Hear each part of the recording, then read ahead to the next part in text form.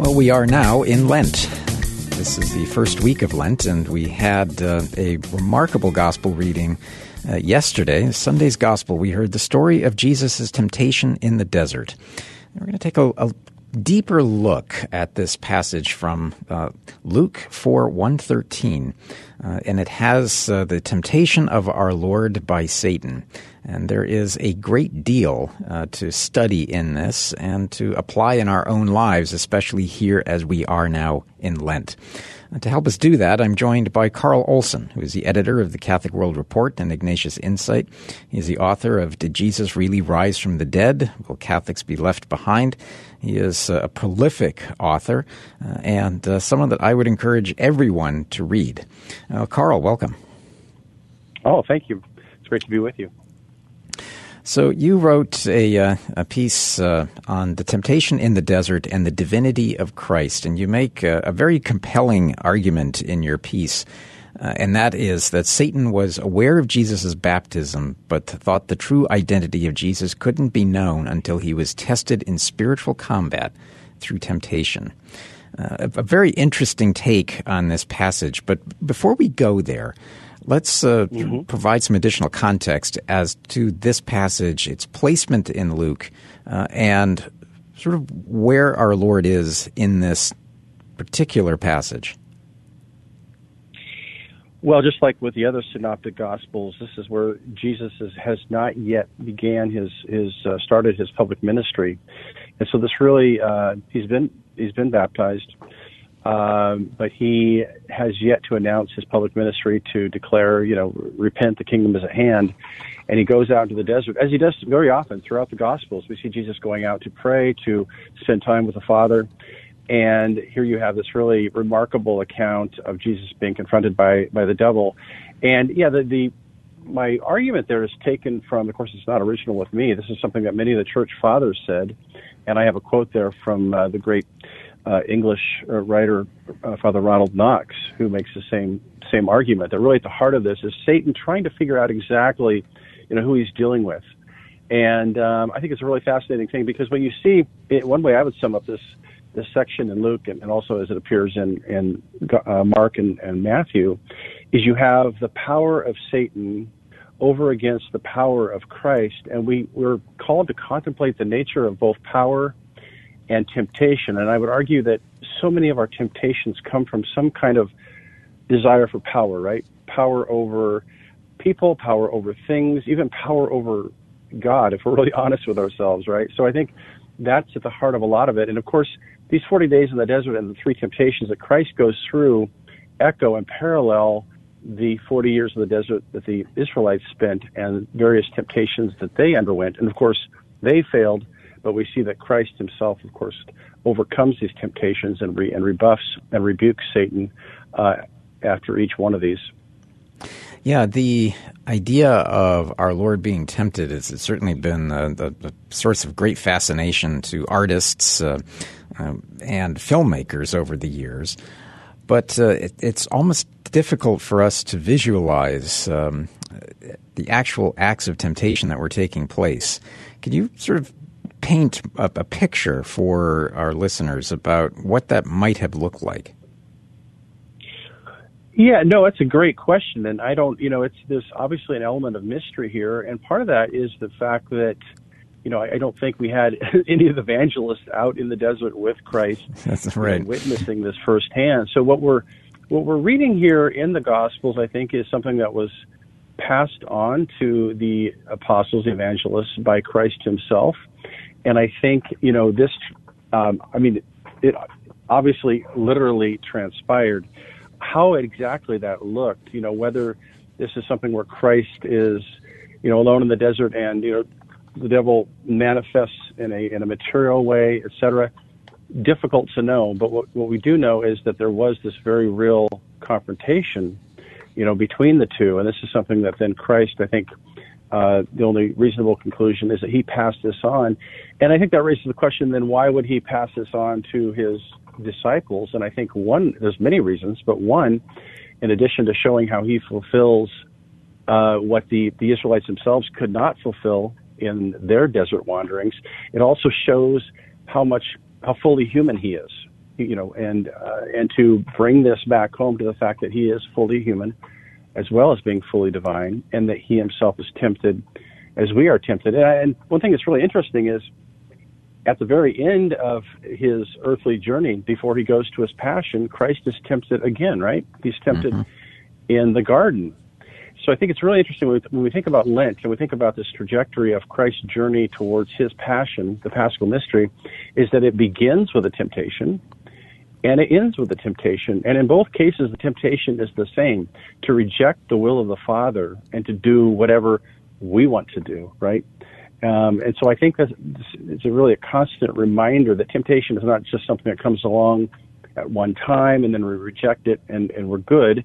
As we all know, it's a perpetual battle. It's a perpetual test of us, whether or not we're going to rely upon God's grace and help in these difficult times. Yeah, you note the humanity of our Lord, and in this passage, there's Luke's observation that he was in the desert for 40 days. He ate nothing during those days, and when they were over, he was hungry. Very clearly, it's a great little line that's always stayed with me. Right. That here is our Lord hungry, and then the devil tempts him. But then also to your point of going to Gethsemane, there's that also the last line in this passage. When the devil had finished every temptation, he departed from him for a time. We're setting in this narrative that this is not the last we shall hear from Satan. And in this world is a place of perpetual spiritual warfare. Lent is a reminder of that. And I think that in a world where, of course, people scoff at the idea of demons, of angelic powers, of spiritual warfare, one of the things we're reminded of during the season is, no, this is very, very real. I mean, this is something that not only did the gospel writers write about a lot, but St. Paul, again and again talks about this reality, right? And I think it's a reality through which we need to see the world, not so that it gets us down or so that we're obsessed with this, but really that we see it clearly for what it is, that this is part of another quote-unquote reality. I mean, it is reality itself. It kind of cleared away. The thing about this temporal realm we live in is there's so many ways that we can kind of use things to hide that transcendent realm, that supernatural realm. We can find different ways to cloak it, so to speak. And I think Lent is a great time, through fasting, through almsgiving, through prayer, we're supposed to strip away those things and really try to see more clearly the cosmic struggle, and that we have a place in this. I think one of the goals of my article on this is that, we are, through baptism, we are children of God. And so Lent is a time for us to grow in that sonship and daughtership as children of God. And I think there's very clearly in Scripture, I think here, like 1 John 3 or 1 John 5, where it talks about, this battle between the children of darkness and the children of God. This is a very real thing. And we have to take it, we need to take it seriously, not to turn it into just a metaphor, but to see it for what it really is. Well, you give 3 reasons for contemplating the point that you're making in terms of spiritual combat through temptation. It says, temptation reveals the nature of our enemy, it reveals the reality of our situation, and it reveals the identity of the sons and daughters of God. Yeah, and that's drawn in part from Ronald Knox, who I find is really a great guide. Of course, he translated Scripture and he wrote commentary on Scripture back in the first half of the 20th century. I think all of these things are really worth a lot of contemplation, right? If we really seriously look at the nature of what is it that I'm tempted by every day? I mean, I think we all have certain temptations that keep coming back to us, right? Well, it reveals something about how Satan and his demons approach us, how sin finds its way into our lives. And in contemplating that and praying about that, I think we find ways then through God's grace to rebuke it, like Christ rebuked the devil. And then the reality of our situation goes back to my previous point. We need to strip away these things that maybe give us a little bit of false comfort and really see our situation for what it is. And that is, without God's grace, without the saving work of Christ, we have no hope. We have only hope in that saving work of Christ. And so Lent is really a time of journeying along with him and reappreciating even more deeply that fact.